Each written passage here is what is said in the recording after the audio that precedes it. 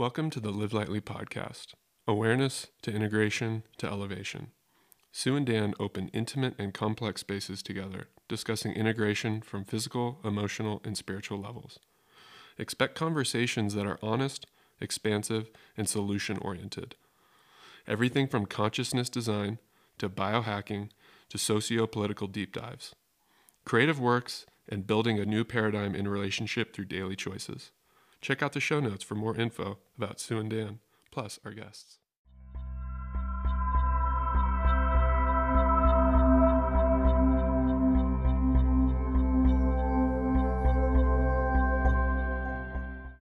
Welcome to this week's Live Lightly podcast. Dan and Sue here, sitting in a rainy Taos, New Mexico. Yes, so if you hear that on the background, no big deal, just some rain. And what are we talking about today, Sue? We are talking about all things commercial spirituality and lifting the veil on commercial spirituality. Lifting the veil, so we're going to kind of peer into the inner workings, behind the scenes, a little bit about our personal experiences, a little bit about transitory nature, why I wrote certain sections of the book and was adamant about debunking New Age spirituality throughout the whole book.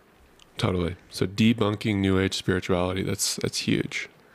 Yeah, it's a big topic, but it's something that we're going to have to work with moving forward, commercialism and commercial spirituality. So the commodification of spiritual practice is something that is super prevalent and is going to continue to be super prevalent inside our extractive capital society. So it's like, how do we work with it and how do we move forward with it? Totally. I mean, commodification of everything in this day and age, right? Yeah. So why would spirituality be any different? So what are some of your experiences? What are some of the kind of hurdles that you went through in your path leading up to this point that kind of led you to have this opinion or these opinions of commercial spirituality? Yeah, definitely. So little background, I don't often tell this story very much, but I found yoga when I was 13 and I found Buddhism when I was 11. And I found much more of commercial spirituality when I was 13, 14, because I had herniated L4, L5. And so I was looking for a way to rehab. And so I immediately got into the yoga studio environment. How did you find Buddhism when you were 11? Just curious about that. Yeah. That seems really, really young. Yeah. My mom used to take us to Barnes & Noble and hop us up on hot chocolate with all of the fixings and let us roam around. And for some reason, I was always in the occult spirituality section, even as a middle schooler, reading about ghosts and spirits and all that kind of stuff. And so obviously adjacent to the occult section is spirituality section. And I found a small book called Simple Buddhism, I think. And it was just quotes, really like a small pocket book almost. So very digestible for my little mind at the time. Nice. You don't still have that book, do you? I don't still have that book. I've lived all over the world and we live tiny. Yeah. Many books went away during the process. It'd be cool to revisit now. Yeah, totally. I think that's the title. It's like a pink cover. Right on. Okay, So you find Buddhism when you're 11. You find more sort of like New Age commercial yoga studio kind of vibe when you're 12, 13? Yeah. Yeah. And so my mom used to drop me off at the studio. I was really young. And there weren't many yoga studios at the time, even when I was in undergrad. So we can just sort of fast forward a little bit. Commercial yoga really hadn't hit the scene yet in the United States. And there was a few mom and pop studios, maybe sometimes just one studio per city. And that was something that you really had to search for. Sometimes I would drive 40, 45, 50 minutes to the other side of a city, especially when I was in Connecticut, to get to a studio. Bikram had hit the scene, but still, they were few and far between. Yeah. So access was a lot more difficult then versus now, where it's obvious. It's like every corner now. Yeah. Or a boutique gym every corner now. But yes, it was something you really had to seek out. Definitely. Yeah. That's interesting. Yeah. And then what about you? How did you find yogasana?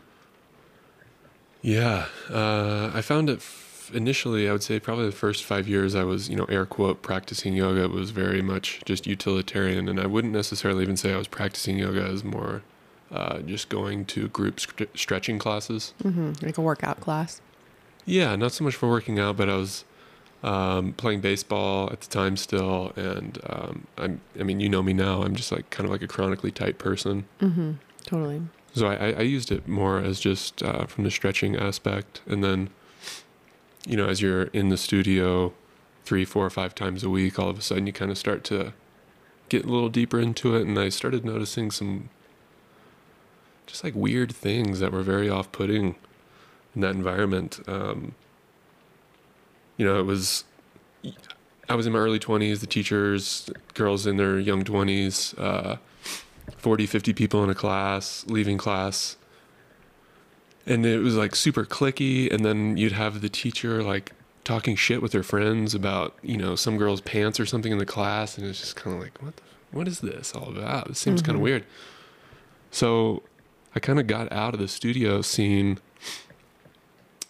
after just, you know, being really, it was super off-putting. You know, at that point I'd started to kind of dabble with meditation, you know, so like going to those classes wasn't so much just, hey, I'm going to stretch. There was like, I could say now looking back, like a spiritual component was developing for me. And yeah, sort of like the extracurricular BS in the studio just like really turned me off to that whole thing. So I pretty much just then started practicing on my own.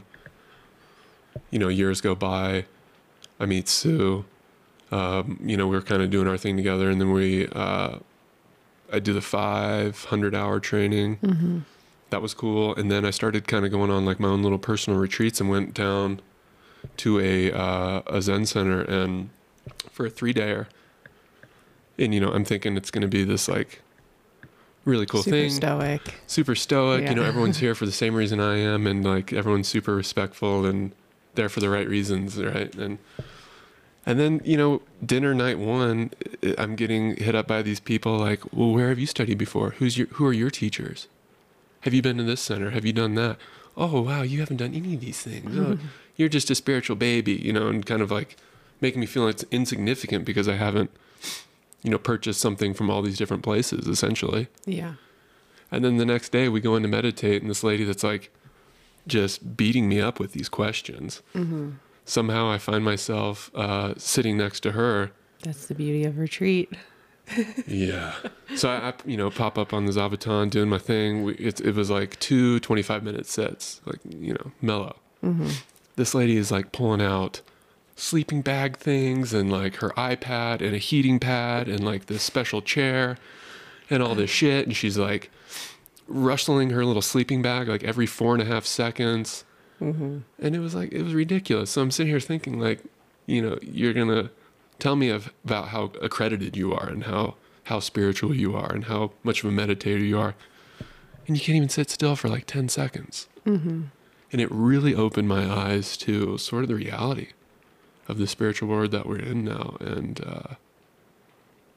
sort of the pitfalls of commercialism in spirituality. Totally. Side note, when you're saying the sleeping bag thing, on all the meditation retreats that I've taught, in the intro rule guidelines, I say do not bring a puffy jacket and do not wear one into the Zendo. What's crazy is that you have to say that. Or like, don't unwrap your candies 1 minute in. Maybe do it before the sit starts. Just PSA there. Yeah, just pretty funny.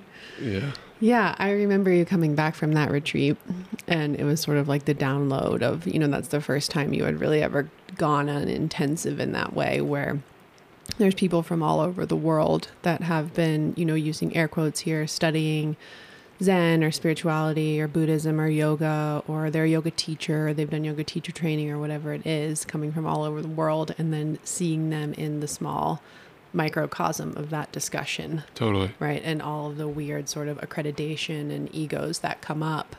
Yeah. You know, that really is a byproduct of the way that we keep commercial spirituality as alive as consumers is, you know, big chains offer massive trainings, or teachers that now have big organizations underneath them, and some are amazing and some aren't. You know, I'm not making a label judgment here. I'm literally just saying this is how it works. is, you know, you take training upon training upon training. And then once you get really invested in that brand, I prefer to call them brands in America, not lineages, then you are a consumer for life, you know, of those products, those teachings, those things. And so the whole system is really built sort of top heavy in that way. And it dangles the spiritual carrot of like being able to move up or create some level of success. And this is also very culty. You know, you have to understand sort of cult dynamics in the way, oh, well, when you get to this level, then you can do. Or when you get to this certification, now you can offer, you know. Exactly. Yeah. And there's a very interesting dynamic then that you're fully emotionally, financially invested, almost in debt at times. Yeah. Yeah, that's an interesting way to look at it. Yeah, definitely. Yeah. I mean, at the time, I think I had read Cutting Through Spiritual Materialism maybe 2 or 3 times. Which was both Dan and I's second favorite spiritual book after Transitory Nature. Transitory Nature by Sue Hunt, available on Audible. I'm just kidding. But yeah, that's a joke. But in all seriousness, Cutting Through Spiritual Materialism was eye-opening for me as well. Yeah, I mean, total game changer. It's a book that I still revisit probably every 12 months. Trungpa Rinpoche. Right. And I'm not sure if he's been canceled or not. I'm not advocating for him as a teacher, but his teachings in the book are profound and I think are relevant now more than ever. Totally.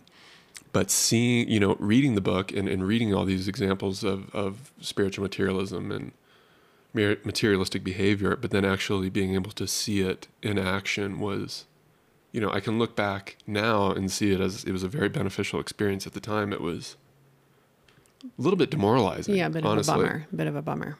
Yeah. Yeah. And it makes you wonder if you'll ever buy that product again, you know, using that word on purpose. Yeah. I mean, it kind of just shakes your ground that you're on. You know what I mean? Where it's like, you know, I thought this place was supposed to be, and again, I think it was a good, you know, personally to check expectations, you know, and there was lessons in that obviously, but, in terms of the, you know, going into community and this sort of like pissing contest of, you know, I've studied with this person. Yeah. I can recite more text than you. You know, like, that whole, I can do this in the locker room or at the Craig. Like, I need a context shift. That's why I came here. Yeah, exactly. And it was just, it was definitely eye opening. Yeah. You know, and I know that you've had that eye opening experience and, you've been in this world a lot longer than I have, to the point now where you were actually able to write about some of these issues that you see in spirituality in your book. Yeah, definitely. Yeah. I mean, that was really the driving force. I've spent more than half my life inside New Age spirituality, you know, traditional yoga, Western yoga, studying yoga all over the world in very diverse settings. And so to be able to really compare and contrast a lot of those settings, and then also tap deeply into my own sadhana and ethics that were birthing out of my own study that I wasn't really seeing that be upheld across the board in any form in commercial spirituality at all. And so that was definitely a gripe that I wanted to bring forth in the book. And that's why I have so many myth debunking sections, because when you spend, you know, I'm 35. And so you can imagine I stepped into my first yoga studio at 13. That means the platitudes that have been chucked at me for more than half my life are just insanity, just absolute insanity. Can you give us a few examples of those platitudes? Yeah, I mean, we were sort of just prepping for this one, you know, like be present, my crown chakra's lit, you know, my heart chakra's open. I'm manifesting, you know, I don't know. There's so many. Yeah. It was hard to pick just 3 per chapter, not going to lie. Sure. So let's do some delineation here, so that way we just don't seem like we're coming off as shit talkers. Of course. It's like, what do you mean? Where's the issue in those platitudes? Because, you know, when you feel like you are manifesting something that's not platitudinal, that's like a legit felt sense, well, right? I don't know. I try really not to use that word. Right. I do use it sometimes, and I record all my one-on-one sessions, so I can hear when I use it, you know. And I do use it sometimes much more in the context of when I'm relating to someone else's auric field and I need them to understand a behavior change or a totally different, like a quantum leap that they've made in their consciousness understanding. Then I feel like it's appropriate to use it. But in terms of like physical gains or something that you, like when you say, I want to manifest, right? Sometimes we use that as like a job or a house, or I've heard countless spiritual teachers or new age spiritual guides use that word. A partner, money, whatever. Yeah. Over and over again. A dog, you know, like manifest a dog. Yeah. Like I want to manifest a puppy, like things like that. That sounds very off-putting to me. That literally means like, no, how about you just save some money and figure out how you can bring a dog into your life? Probably just go to the pound and grab one and take care of it. You're in service to it. You know, it's not this like I'm a beam of spiritual magnetism and I'm grabbing everything towards me, right? Mm-hmm. That's kind of the context that we use it very often. Yeah, definitely. Yeah. Mm-hmm. Definitely. So how, you know, you've taught all over the world. Mm-hmm. When you say commercial yoga, are you referring to global, or is this just like more of a Western issue? Well, to be 100% clear, Swami Vivekananda was the first Eastern sage or teacher. You know, people might not use the word sage for him, that came to America in the Parliament of Religions and was actually speaking on Neo-Vedanta, which is a really sort of traditional, you know, tunnel vision almost of Eastern spirituality and Vedanta itself, like neoliberalism, Neo-Vedanta, you know, very, very specific. And so that was really the first little taste that Westerners were able to receive of Eastern mysticism if they hadn't traveled there themselves, right? And that was something like 1934. He's the author of Raja Yoga, which means king yoga. So there you go, you know, like very coming in with intensity and like, this is the right way. And this is how we think about it and should think about it. Mm-hmm. And then from there, we have historically many, many Eastern teachers coming over. And this is not to demonize them, but to teach for profit. Because inside, like when I was in Nepal, right, there's this idea that spirituality and the teachings of Hinduism and Buddhism are built into the social fabric of the society. And so, you know, the monastery is a bit of a social enterprising establishment where it helps communities, it educates children, like it has a real role inside the politics of the entire country. And that's very different in the United States, right? So when a teacher comes through and they say, I have all this knowledge, right, we pay for those teachings in the West. And that's really how commercial spirituality began, is that like Ram Dass, right, Maharaji, like these teachers, he went to see his teacher in India and then came back and continued to teach about it in the late 60s, early 70s and throughout his life. And he's a prolific teacher for many people. So again, not demonizing this, but showing the evolution of how commercial spirituality really got its heels in the dirt in this country. Mm-hmm. Mm-hmm. So has there been sort of the reverberation back to those Eastern cultures where it was very much entrenched in their society, like you were saying? Yeah, that's 100%. That's such a good question. Have you seen it sort of become this commercial thing there as it has? Yes, there's a lot of back and forth because American values, using the words white supremacy in a valuable way in this place, is that are being radically outsourced all over the globe. And so when I was in India, you're seeing people carrying yoga mats, you're seeing hot yoga studios pop up, things that didn't exist. Like carrying a yoga mat was like, no way, Jose, what is a yoga mat? Right. You know, like I go to the temple to do these things and take care of myself. It's built into the social fabric of what I'm doing. And now here all of a sudden we are really just selling yoga asana, really birthed in the US and in South America a little bit. Indra Devi, a student of Krishnamacharya, one of the first female students actually to teach on a huge, huge level. She really started centers in South America. And one of the teachers I studied was Swami Radha, a student of Swami Shivananda, really started centers in British Columbia. So I'm not trying to be super American centric, but South America, North America, Canada. Right. Yeah. West of the origin. Yes. Okay. Yeah. Interesting. So just because we're on the subject of it, how do you see this playing out over the next 30, 40 years? Well, I think we're still in the upswing, but I'm really hoping the bubble pops. Upswing of further increasing the growth of commercial commercialization. spirituality. Yeah. Mm-hmm. Yeah, because of, social media dramatically affected it. I felt really lucky to be in the yoga world before social media, the dawn of social media, and really being able to see community form differently around teachers and ethics in a different way than vanity metrics. And, it's very, very different now than it was maybe 15 years ago. Yeah, I would say so. Even just in the... Yeah, I mean, what do you think?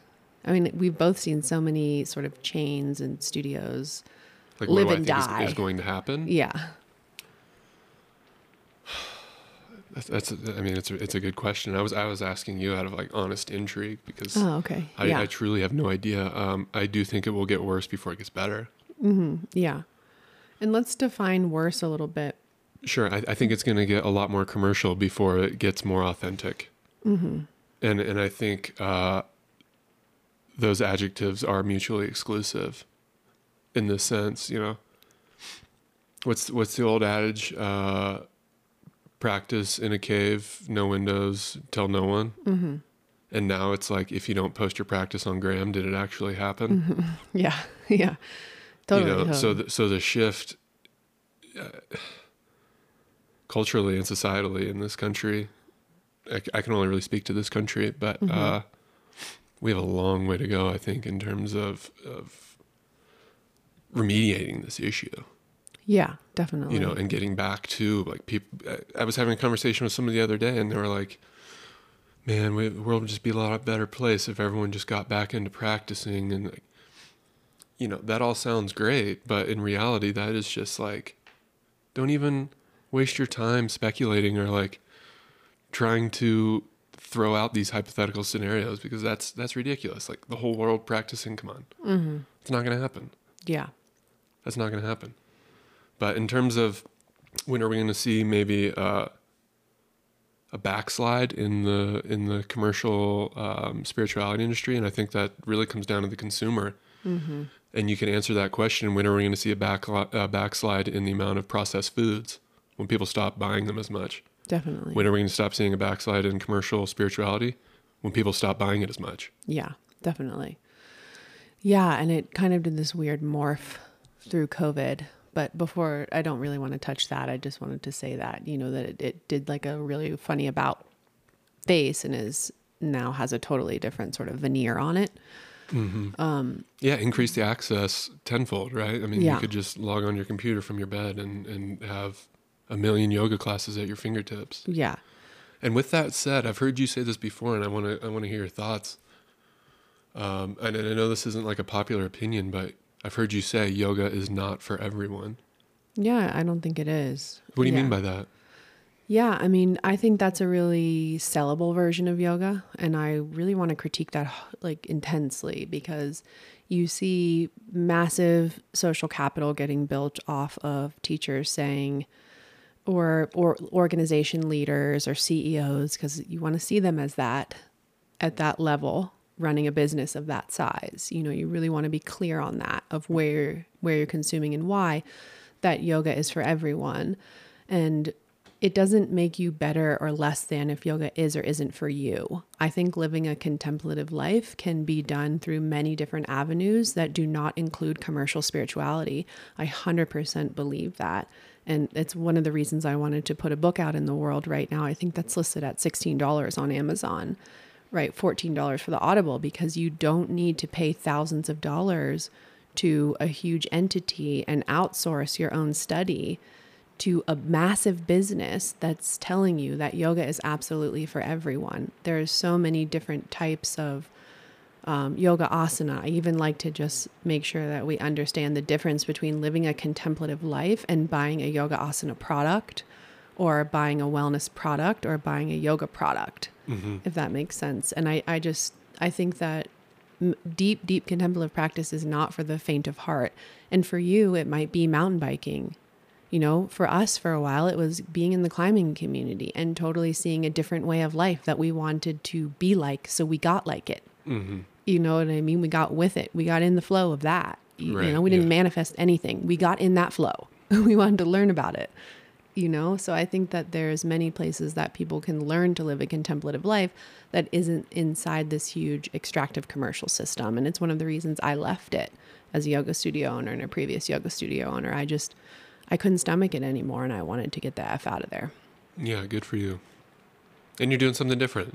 You're rewriting the wheel in your own way, right? Yeah, exactly. And I don't think it's necessarily about access. I think it's about the quality of what we're putting out and how that programs the consumer. Because I'm okay with everyone trying it. And this is awesome. One of my teachers, when I was in like sort of closed community with him, sort of saw one of his master students like goofing off. And he looked at him and was like, if you're not into what I'm saying, you don't need to be here, and you don't need to be paying for this, and you don't need to pretend like you're into this. You just need to get out of here, and you need to go find something else that you're super interested in, because it's that interest, that passion that ignites contemplation. So if it's not me and it's not this, see you later, bud. Yeah. And it was like the biggest teaching for me, where I was like, wow, what a way to like reprimand him. Like, wake up, bro. If this ain't for you, it ain't for you. I'd rather you be honest. Mm-hmm. You know, it was like a really big moment for me as a young student. Yeah.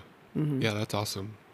Yeah, it was And, really and what awesome. a lesson to just, have that as like a barometer in the back of your mind when you're doing things of what is my actual motivation for why I'm sitting here right now. Yes, definitely. You could ask yourself that 24 times a day. Yeah, more than that. I mean, that's a big part of the attachment aversion binary, is like understanding motive. Attachment aversion binary, that's in your book? Yeah. Mm-hmm. Right on, let's dig into that. Yeah. I mean, I think it's applicable for this, but I think you can be really attached to how the world perceives you as a spiritual being, that you are really deep into yoga, or your meditation practice is really deep, or that you're going with the flow, or that you've got all the right clothes on, that you're wearing the malas, that you eat the right stuff. Like, this was something that I definitely pushed against a lot, even as a yoga studio owner, of, just wearing khakis or jeans in to teach the class. And some people wouldn't take me seriously because I wasn't wearing a Lululemon Outdoor Voices top, Crazy. And it was just kind of hysterical to me. I mean, obviously my businesses didn't do super well because I was really willing to push it and push it far, Yeah. Yeah. So what do you see, the market itself is susceptible to this commercialism, Mm-hmm. right? And where do you see that stemming from? Is it issues in like your root? Is it issues in your where do you see that coming from? Yeah. I mean, I think that we don't have a clear understanding of how we consume and why. And so if you do your due diligence on the type of consumer you are, you're probably going to see many different patterns across the board, if it's in the grocery store or if it's shopping for a spiritual yoga teacher training to do in India, whatever it may be.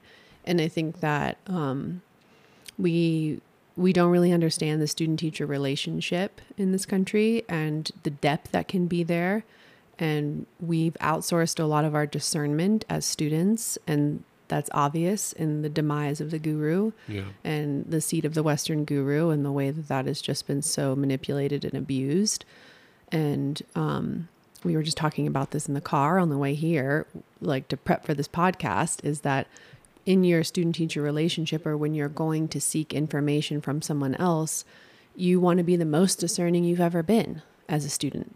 You want to know as much as you can about that organization, that teacher, that platform, where they studied, who their teachers are, which is dramatically important. If they're willing to cite and credit other people, their humility, how they run their business, because make no mistake, business isn't evil. It's infiltrated the entire spiritual world, right? So we need to see how they parallel, or really how they detract from one another. Yeah. Yeah, definitely not the time to be blindly optimistic.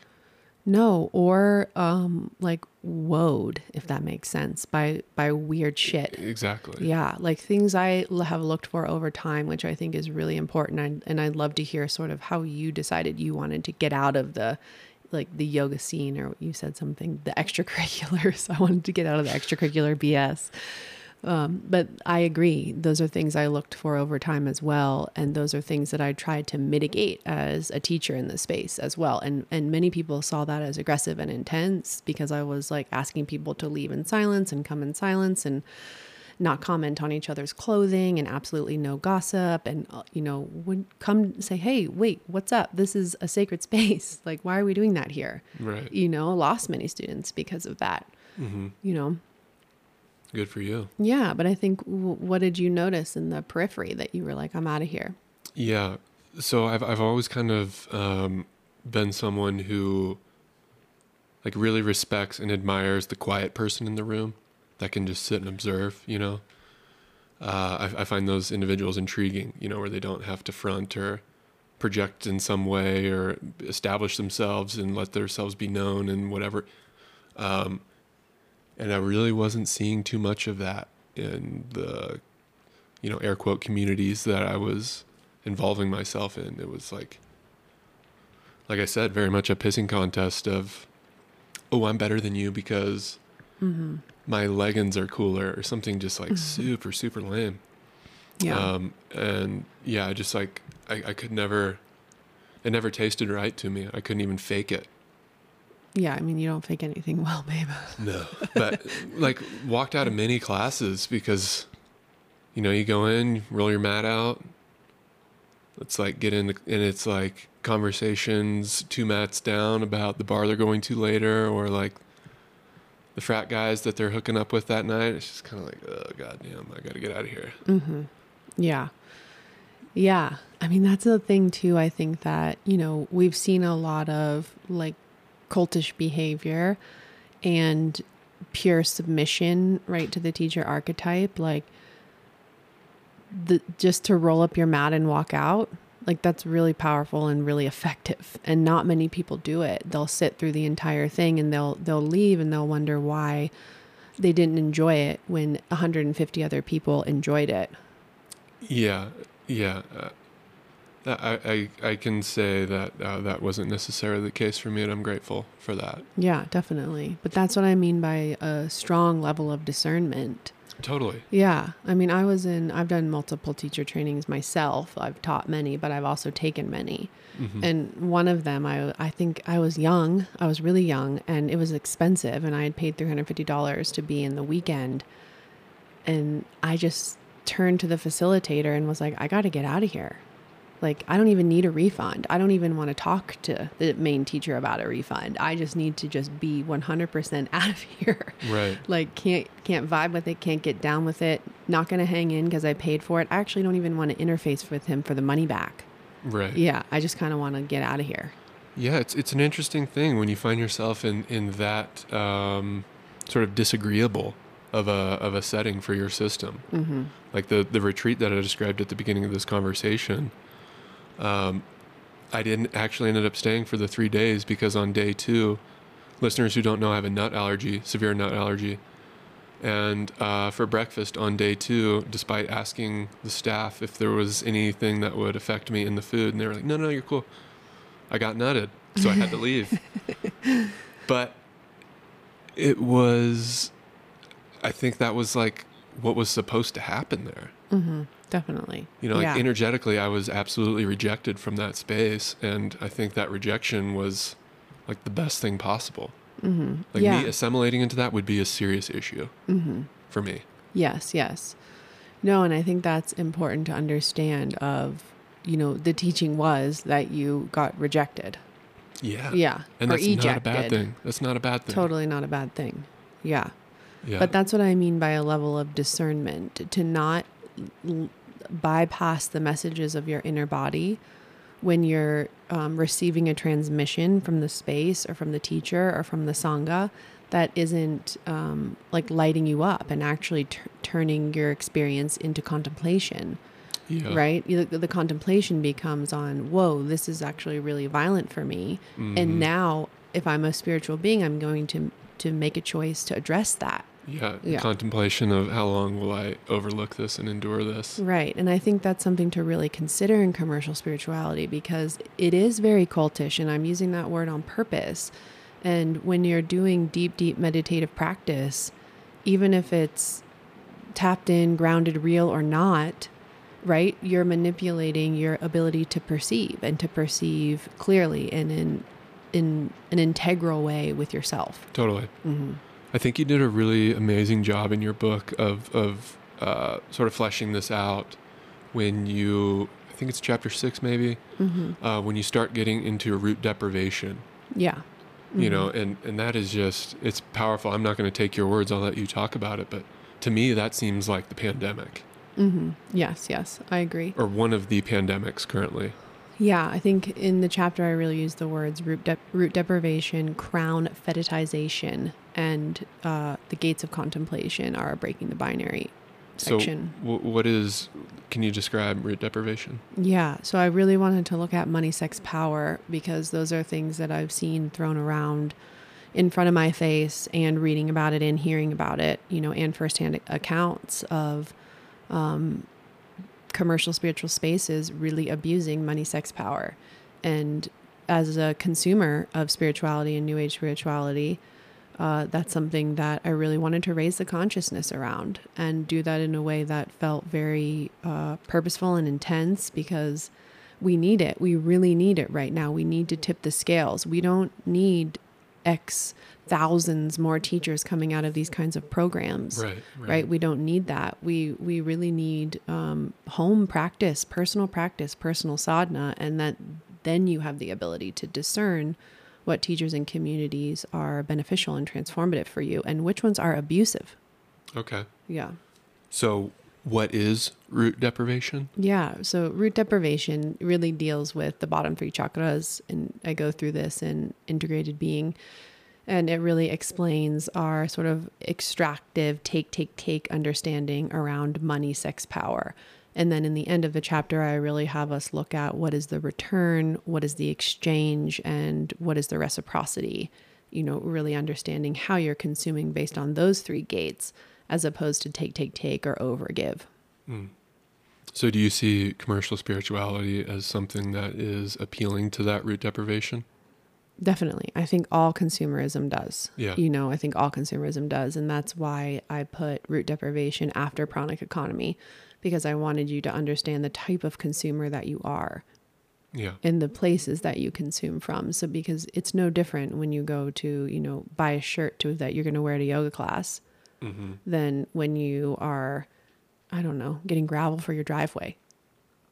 Right. Like, I'm using that example on purpose. Like, you really want to understand why you're consuming and how you're consuming. Yeah. Would it be a stretch to say that it's sort of like appealing to the naivete, like almost as if, you know, buying your way to heaven, buying your way to enlightenment, buying your way to, you know, air quote, inner peace, and like these sort of kind of things? Yeah, 100%. And I think that really parallels our understanding of organized religion as well. You know, and that there is a hierarchical understanding of who has done what and who's been with who and who's studied what and who's at what level and who has what degree and who's where in the church or who's where in the spiritual sangha or who's the assistant, you know, all that kind of stuff. And that really gives these immediate identity markers of what value looks like inside that community. And that is what you need to be really, really discerning about. You want to look for what those value markers are, and you want to say, is this cool with me? Does this resonate for my spiritual ethic?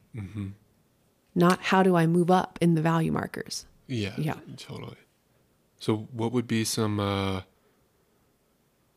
do you have any sort of, you know, self-barometers for, I have some deprivation in my root zone that is... Well, we all do. We all do, right? Yeah. But that I am sort of unconsciously or inadvertently reaching out to acquire, right?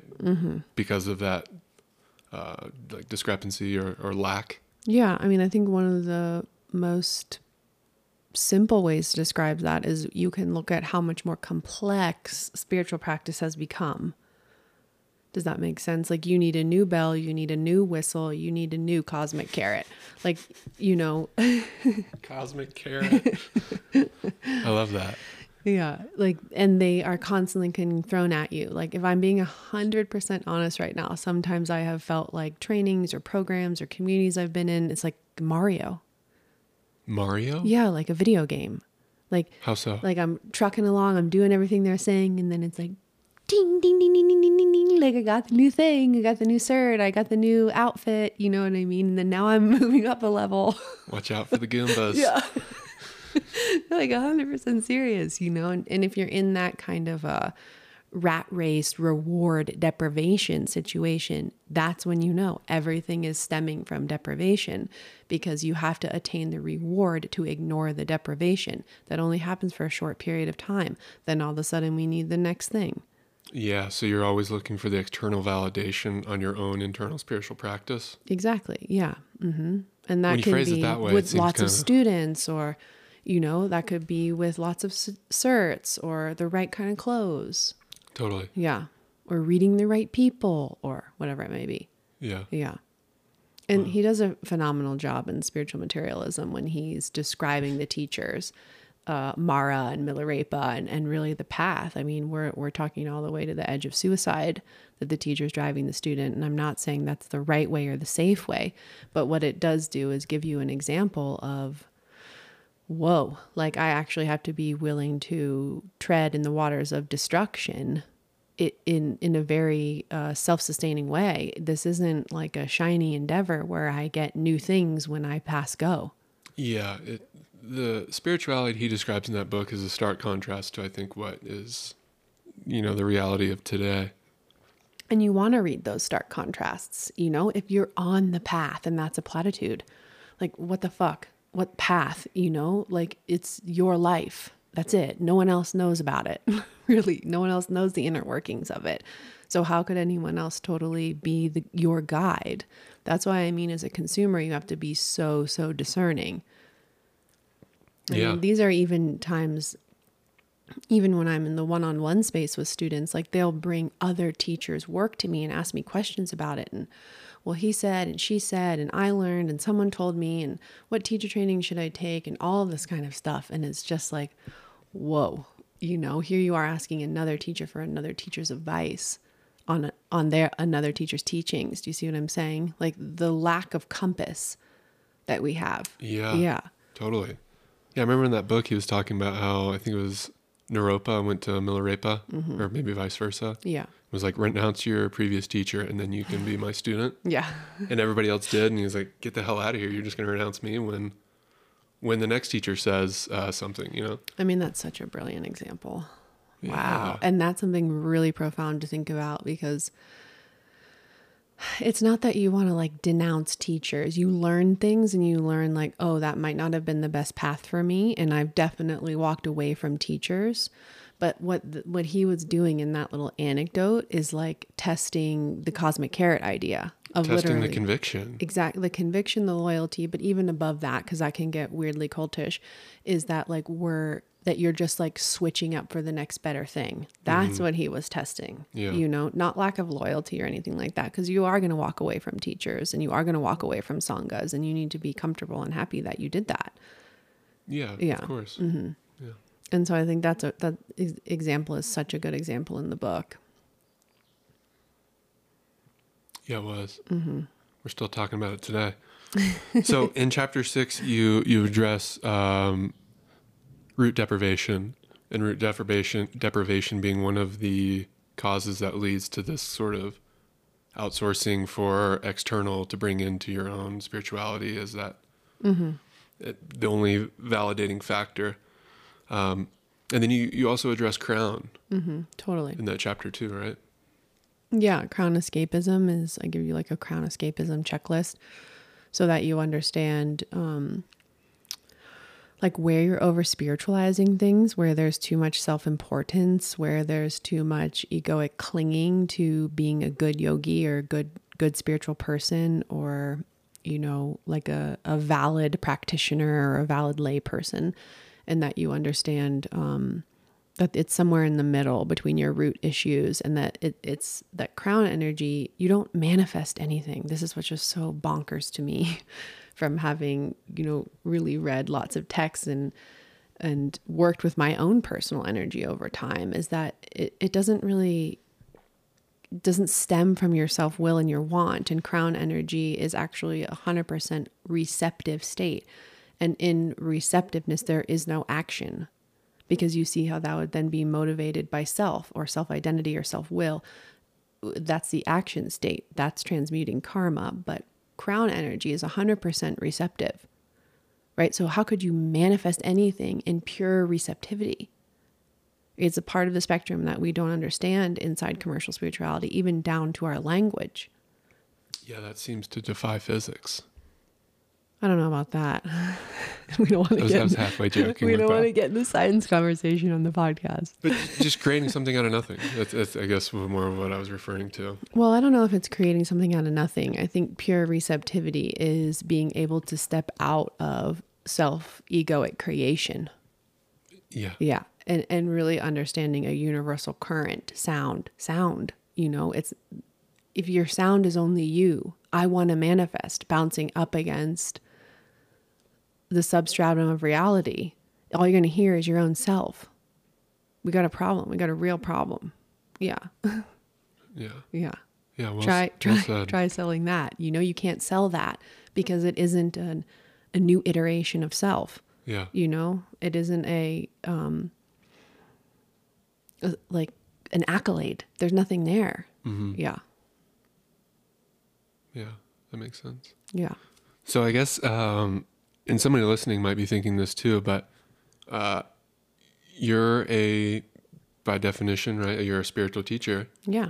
And spiritual teachers have to make a living. So how are you navigating the commercial yoga world with integrity? Yeah. What a great question. And people push me a lot in this space, in the one-on-one space, because they want me to be their business coach, because they too want to be able to develop a business model where they can sell their spiritual teachings. Yeah. And that's something that I'm really cognizant of, is to never enter that space and to always say, you have to make your own decision on how you're going to do that. It has to be in full alignment with your own transmission. And so things that are very, very important to me is that I put the barrier to entry very high. I stopped teaching, dropping classes. I stopped contributing to the commercial spiritual model of yoga studios, or these big conglomerate, thousands of teachers going to do trainings and then coming back and trying to teach and make money. That was something that was very hard for me to witness. And I did do it for several years and needed to get out of it because it wasn't something I could facilitate anymore or be a part of. And then now with Live Lightly and Connect to Spirit, I do cheaper pricing, actually, the higher that you get. So the longer someone works with you, the cheaper it gets. Yes. Is what you're saying? Yes. Because I want to reward sustainability, and Sure. I want to be a part of long-term sustainable relationships that's awesome. Grow and evolve together, and that's really different. And even when I started interfacing with some people that were giving me business advice, they were suggesting that I flip the pricing model. And I was like, no, that's not the point here. The point isn't to have hundreds of thousands of people taking the low-hanging fruit. Right. Right. It's top-down funnel. Yeah. The point is to say okay, the barrier of integrity is high, and now let's develop a sustainable relationship together from that place together. And then it becomes much more chronically rewarding for me as a teacher. Yeah. Yeah. Because then all of a sudden, I'll come to tears because I get to see someone's life for 10 years and they're doing amazing. That's so cool. And that's the work I want to be doing. When someone emails me 2 years later and they're like, can't believe it. I did that thing and this happened and I knew you'd be the only one that knew. And, there's no price tag on that. That's so cool. Yeah. And of course I have to pay my mortgage and stuff, but you can do it that way. Mm-hmm. That's awesome. Yeah. Mm-hmm. I think that's important. I think that, the training program that Live Lightly offers is really rigorous. And I really want you to understand cultural appropriation. And I want you to understand where these texts come from and how you met them and where you met them in your life. And I don't teach set sequences or anything like that, because there has to be a level of mastery and integrity in what a student offers as they step into teacher's seat. The biggest portion of the training is ethics. I think that's very, very important. Yeah. Well, all that said, you have a book out and available. Yeah. Where can that be found? All over the place. SueHunt.com, and then you can find all the places you want to purchase it there. Yeah. Yeah. Right on. Yeah. Is there anything else you want to hit on? I mean, I think we could maybe just touch a quick little guide, and I think I'd love to hear your opinion too, because we have explored different teachers in different places. Yeah. Of just like red flags and things to look out for, which if you're in a community and no one ever says anything, gossip is different than discernment. And if someone doesn't say anything critical of the teacher or the organization, you're in the wrong place. Yeah. Yeah. And that you really need to understand that this isn't like a blind follow mentality, and no teacher is infallible, right? And if the community is treating them like that, that should be a red flag that this is a really big issue, and that this is a power hungry model where now we have a bunch of followers and a profit, and that is a top heavy problem, and it's going to lead to either emotional, spiritual, or physical abuse. Yeah, definitely. Yeah. Red flags.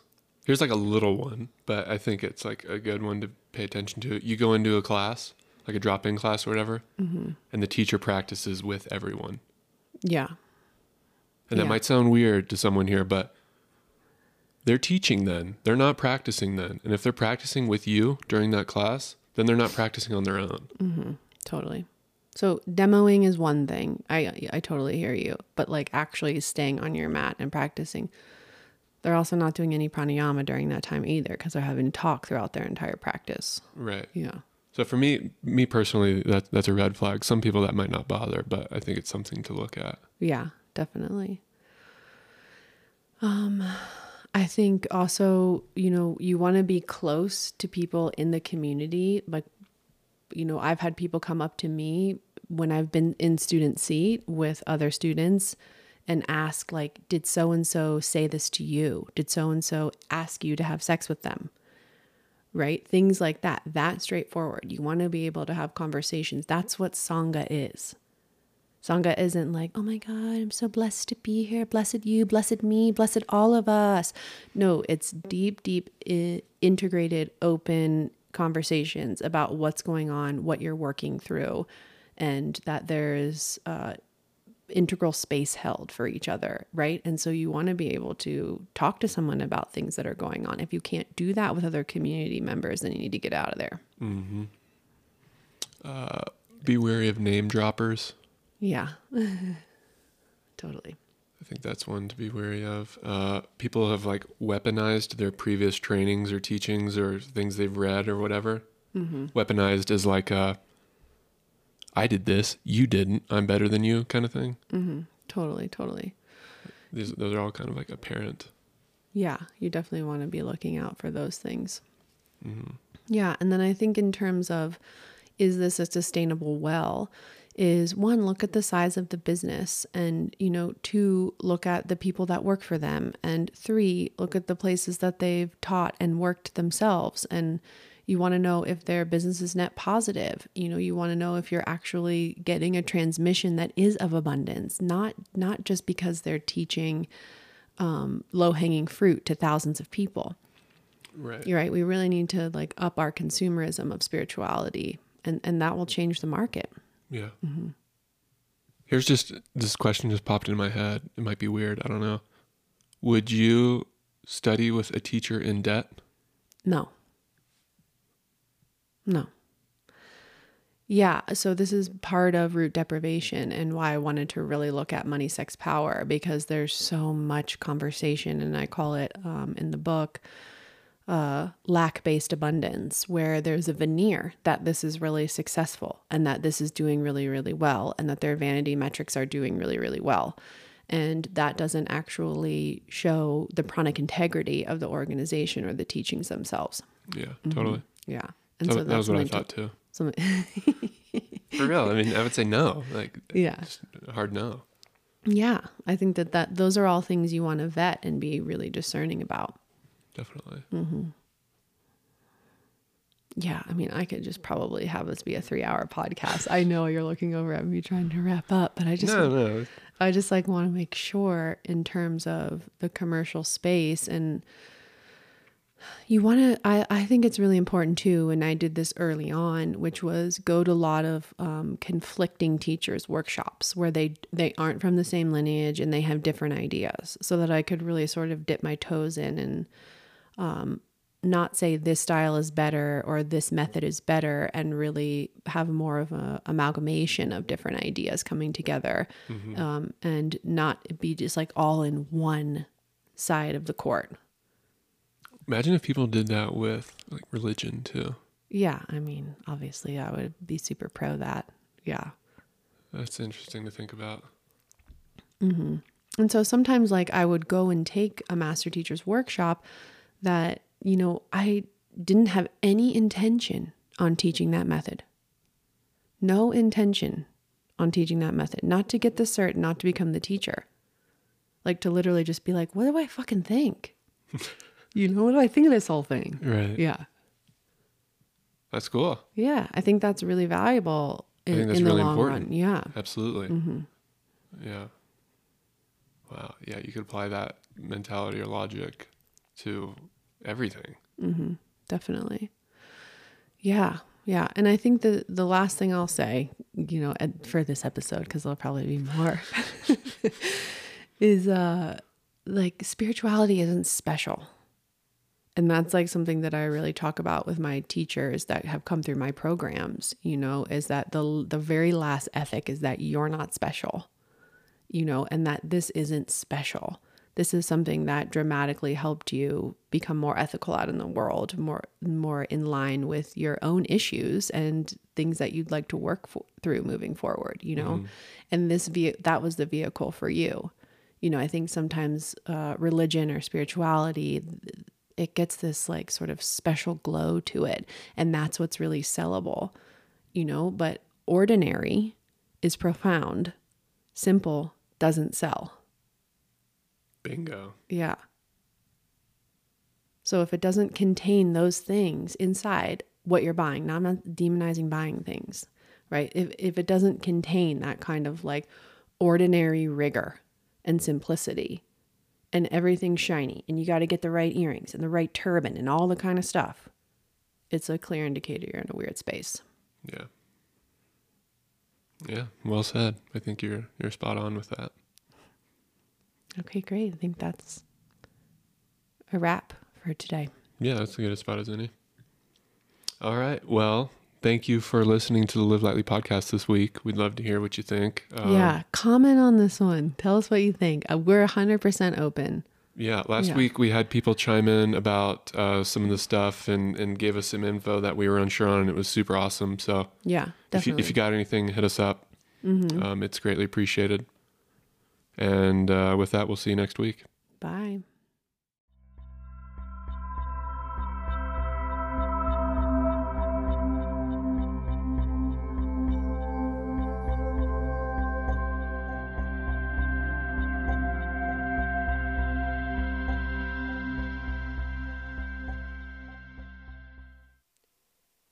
Thank you for listening to the Live Lightly podcast. If you loved this episode, please download and subscribe. Please leave us a review. We would love to hear from you and your main takeaways from this episode. Tag us on Instagram and Facebook at livelightly_. We will then reshare your takeaways and insights. We love bringing you these in-depth conversations. Please remember the suggestions of our guests and hosts are for informational purposes only and should not be taken as actionable advice. This podcast is a resource for general information and education only. Live Lightly is not liable for your decisions to implement information from this podcast.